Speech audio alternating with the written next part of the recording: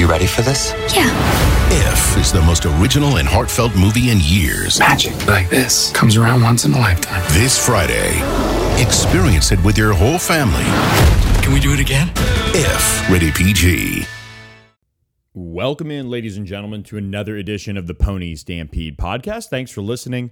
I'm Billy Embody, coming at you guys after a little break from the podcasting as spring ball wrapped up, did a little vacation, and back in the saddle now for you guys, getting ready for what will be a huge month of June on the recruiting trail for SMU, as well as summer workouts and basketball workouts, recruiting official visits. I mean, camps, it's all coming our way June 1 as the recruiting dead period lifts. And so excited to cover some of that with you guys. And on this edition of the podcast, I wanted to break out a new not feature, but something I'm going to do in the course of the month of May and really, over the course of the summer. And I'm going to try my best, and I'm going to reach out to you guys on the board as well and look for one big question that I can tackle each podcast. And we're going to do that as the summer rolls along, as well as touch on other things, really pertinent to SMU overall, whether it be recruiting, football, basketball, what have you. We'll be doing a lot of that over the course of the summer. And so I want to lead off with what's really on everyone's mind in a way as the summer approaches. Spring ball's in the books, summer workouts get ready to get going, and then before you know it, we'll be at fall camp in late July, early August for SMU, and that is the quarterback battle for SMU. The question I'm tackling today on the podcast is, how legit of a quarterback competition is this? And I mean this wholeheartedly because if you look at it on paper, right, you've got Garrett Green, returning quarterback, former walk-on, has held for SMU, saw some limited game action, obviously has great traits with Trent Green being his father, former NFL legend. And then you've got Tanner Mordecai, who they bring in from Oklahoma, who saw some playing time, showed some flashes of potential with the Sooners. And then you add Preston Stone, the highest rated prospect to sign out of high school with SMU in the 24/7 Sports era, an SMU legacy, Dallas native, all of those things. And so as I sit here with spring ball in the books, and I put myself in Sonny Dykes' shoes, and one, I do think the quarterback competition is 100% going to stretch into fall camp. I think that's something that the coaching staff wants. It pushes the other guys in the competition to continue to compete. I think all three of the guys have gotten fair shots to show their stuff at different points during spring ball and have all shown reasons why they could honestly all end up winning the job. And so in short answer, I think this is a legit quarterback competition. But right now, leaving spring, I do feel like I felt at the beginning of spring ball, which is that Tanner Mordecai is most likely going to be your game one starter against Abilene Christian if you're SMU. Now, I'll say this as I, again, sit back and take stock of what I was able to see during spring ball, what I've heard from sources. This competition is probably a little bit closer than SMU was anticipating, I think, in a way. Because if you look at Derek Green, he made so many improvements over the course of the last few months and really looked the part at certain points during SMU's practices. You've got Tanner Mordecai, who showed that athleticism, the ability to run, take off with the ball, make plays with his feet. He has some pop to his arm, can throw the deep ball, and seems fairly comfortable in the offense. One thing I think you want to look for a little bit with him is a little bit better consistency. That was something that I think as you transition into a new system with new players and new coaches and all of that, that's most likely going to come with time.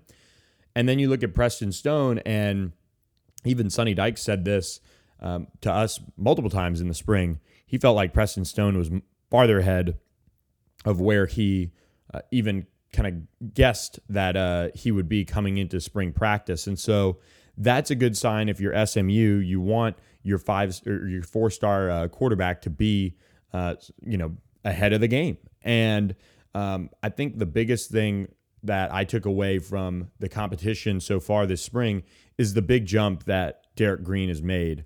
And I say that saying that I still think Tanner Mordecai is going to be your game one starter, but just the way the ball comes off his arm or his hand, I think he's really put together a strong case to be the starter. He's got an understanding of the offense. It looks like the coaches trust him. He seems calm, cool, collected back there.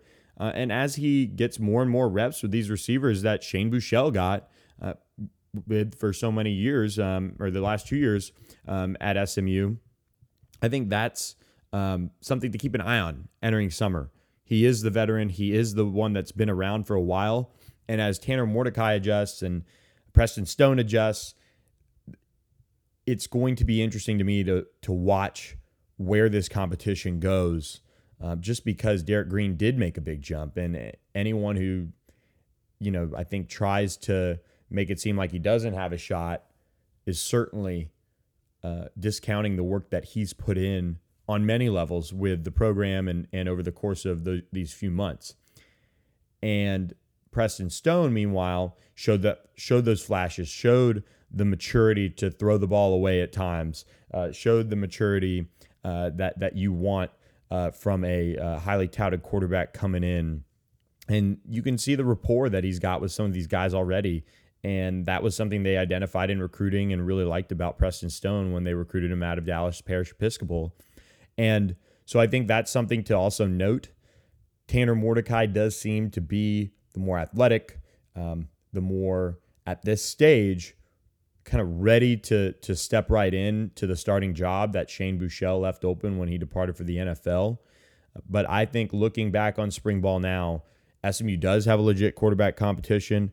We'll see, obviously, how things go over the course of the summer. A lot of time for improvement, a lot of time to separate if you're Tanner Mordecai, Preston Stone, or Derek Green, and we'll be watching it in fall camp. But leaving it, I do think this is a more legit quarterback competition than I even thought. My prediction remains on Tanner Mordecai to be the guy, but I'm going to be as interested as anyone in this competition and to see these players come back off of this summer break and in fall camp and see what they bring to the table, because they all bring different attributes to the table. They've brought different amounts of improvement and abilities, I think, that can really make it difficult on the coaching staff in a way to name a starter. So SMU, one of those quarterback competitions to watch across college football this summer and fall as college football returns in September with game one. So we'll be keeping an eye on that on Pony Stampede. In other quarterback news, I did want to switch over to recruiting. We had an interesting article pop up on Monday, and that is Arch Manning, the 5-star quarterback out of New Orleans, the grandson of Archie Manning, the nephew of Peyton and Eli Manning, and the son of Cooper Manning, is going to visit SMU in June on an unofficial visit. And so, I think SMU, one, has, zero, let's be real, zero chance of landing Arch Manning, but he and his family are going to check out SMU on an unofficial visit. The coaching staff does have some ties to the Mannings. They've been talking to them as much as they can for a 2023 prospect who can't really get contacted until September. And all of that is really going through his family and Cooper Manning, and they're trying to manage the expectations that are certainly going to be there for this number one overall quarterback in the 2023 class, who is, when you look at quarterback prospects, he's very, very good. He's got the maturity, the release, the arm strength, the athleticism, the understanding of the game that you want. But on top of that, he's got probably, until we see Tom Brady's kid come through, the best bloodlines you could ever ask for in terms of an NFL quarterback prospect and a high school and college quarterback recruit.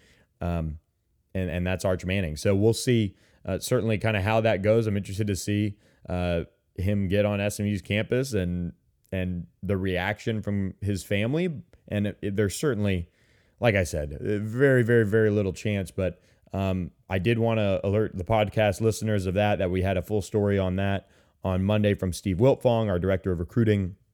And he'll head to Texas right after SMU, but talked to a source and obviously confirmed the visit, made sure I was reading that correctly. And they said, yeah, SMU is in Dallas. It's got some things that the Mannings are certainly listening to, at least, and as they get going in this process. But I just thought that was an interesting note, as five-star quarterback Arch Manning will make an SMU unofficial visit this summer in the middle of June, before he heads off to Texas for a couple days to check out Steve Sarkisian's program.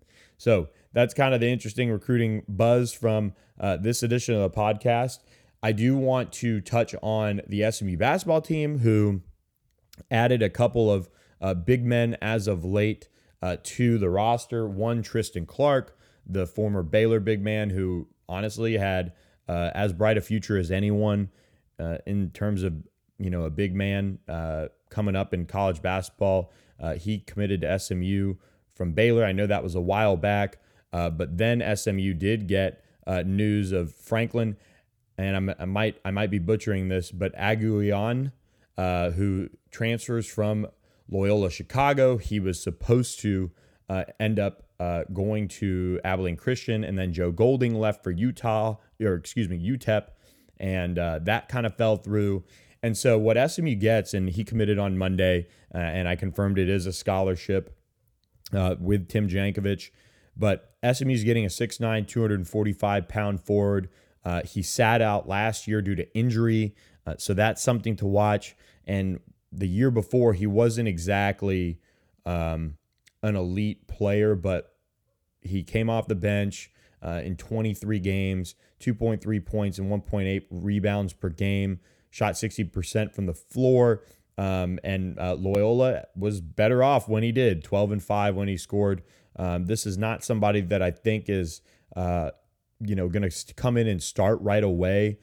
He hasn't really done too much over the course of his career, but as he comes off this injury, SMU's hoping that he somehow catches a little fire and is a serviceable big man for them. But a 6'9", 245-pounder, originally from Nigeria, and coming over to SMU. He was a former 4-star prospect elsewhere on the ESPN rankings, and led the Nike EYBL in defensive rebounding percentage and in the top 10 in block percentage as a high school recruit back in the 2018 class. So he's going to have what looks like, to me, his junior and senior year at SMU. So 2 years remaining for Franklin Aguian. So sorry for the butchering. I'll work on that. But a 7'3" wingspan as well. So he's got some length to him. We'll see if he can put it together after sitting out last season due to injury. But Tim Jankovich and his staff did add him to the mix. I believe that makes the roster complete. And another note I wanted to pass along to you guys here on this front too is SMU is still waiting for Marcus and Michael Weathers to complete their grad transfer process. They are on track to graduate from Texas Southern and Duquesne and move on to SMU. I did check on that, but they've yet to be officially announced by SMU. Marcus Weathers, the kind of, I would say, small forward from Duquesne, and then Michael is the more of a guard from Texas Southern, they both started their careers at Miami of Ohio under, actually, SMU assistant John Cooper, who was the head coach there at the time. So those guys are still on track to end up at SMU. So I know it's been a little bit of a minute since they both committed as graduate transfers for their final seasons.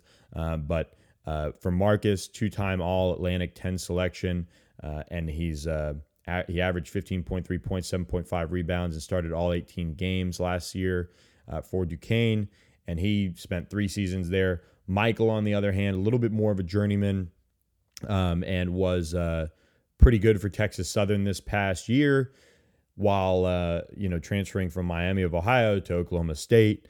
Michael averaged 16.2 points, 5.3 rebounds, and 3.6 assists for Texas Southern, who won the SWAC and then advanced past the play-in game in the NCAA tournament. So those two twins are still set to play their final seasons of college basketball together. But meanwhile, SMU was busy in the portal, adding Franklin Aguian, and then earlier Tristan Clark from Baylor, who, if he's healthy, I mean, that is a really strong piece to pair with Yorane, who's still expected to return to the SMU program.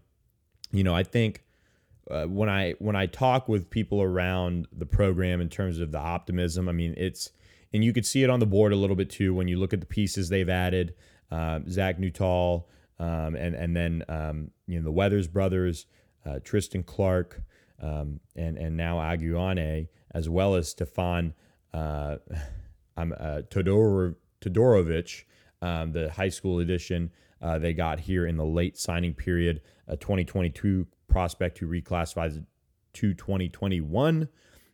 SMU is at least in position, and even Zurich Phelps has gotten a lot of praise lately for his play. And then Jalen Smith is the other fall signee for SMU in the 2021 class. A lot of people are starting to get a little optimistic about this team, especially when, and most likely when Kendrick Davis returns for another season. I think this is a team that is probably going to be as interesting as it gets in college basketball. If you look at it, I mean, just the way they've pieced everything together here, the mass exodus. I'm not in the business of making a prediction just yet. I want to hear more of this summer in terms of how this team comes together, but at least there's intrigue this year with the SMU team. I will say that, but a lot of the people around the program feel like this is going to be one of the best teams that SMU's had under Tim Jankovich. They feel like they're going to be in position to be an AAC title contender in the truest sense. So I'm passing that along. We'll see if it happens. We've seen a talented team. We've seen a talented team with experience playing together come back and fall off and not end up getting the job done. We've seen all sorts of things over the last few years with SMU, but I do want to share that there is optimism about this team, the pieces they have coming together, the pieces they have coming back. And it seems like as of now, the roster is complete for the 2021-2022 season.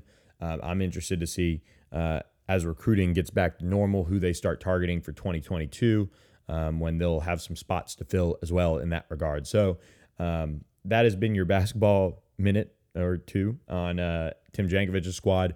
And for now, we're going to shut down this edition of the podcast, guys. We'll be back later in the week, get back onto our 2 podcasts a week schedule, and we'll bring you guys even more. And if you guys have any ideas, feel free to DM me on the site, email me, whatever, tweet at me, because it is the month of May. We do have a lot to go over as far as recruiting, getting jump started here again on June 1, but we are now in the dead heat of the off season. So we'll have a lot of post-spring recap coming up on the site this week, churning that out as best I can.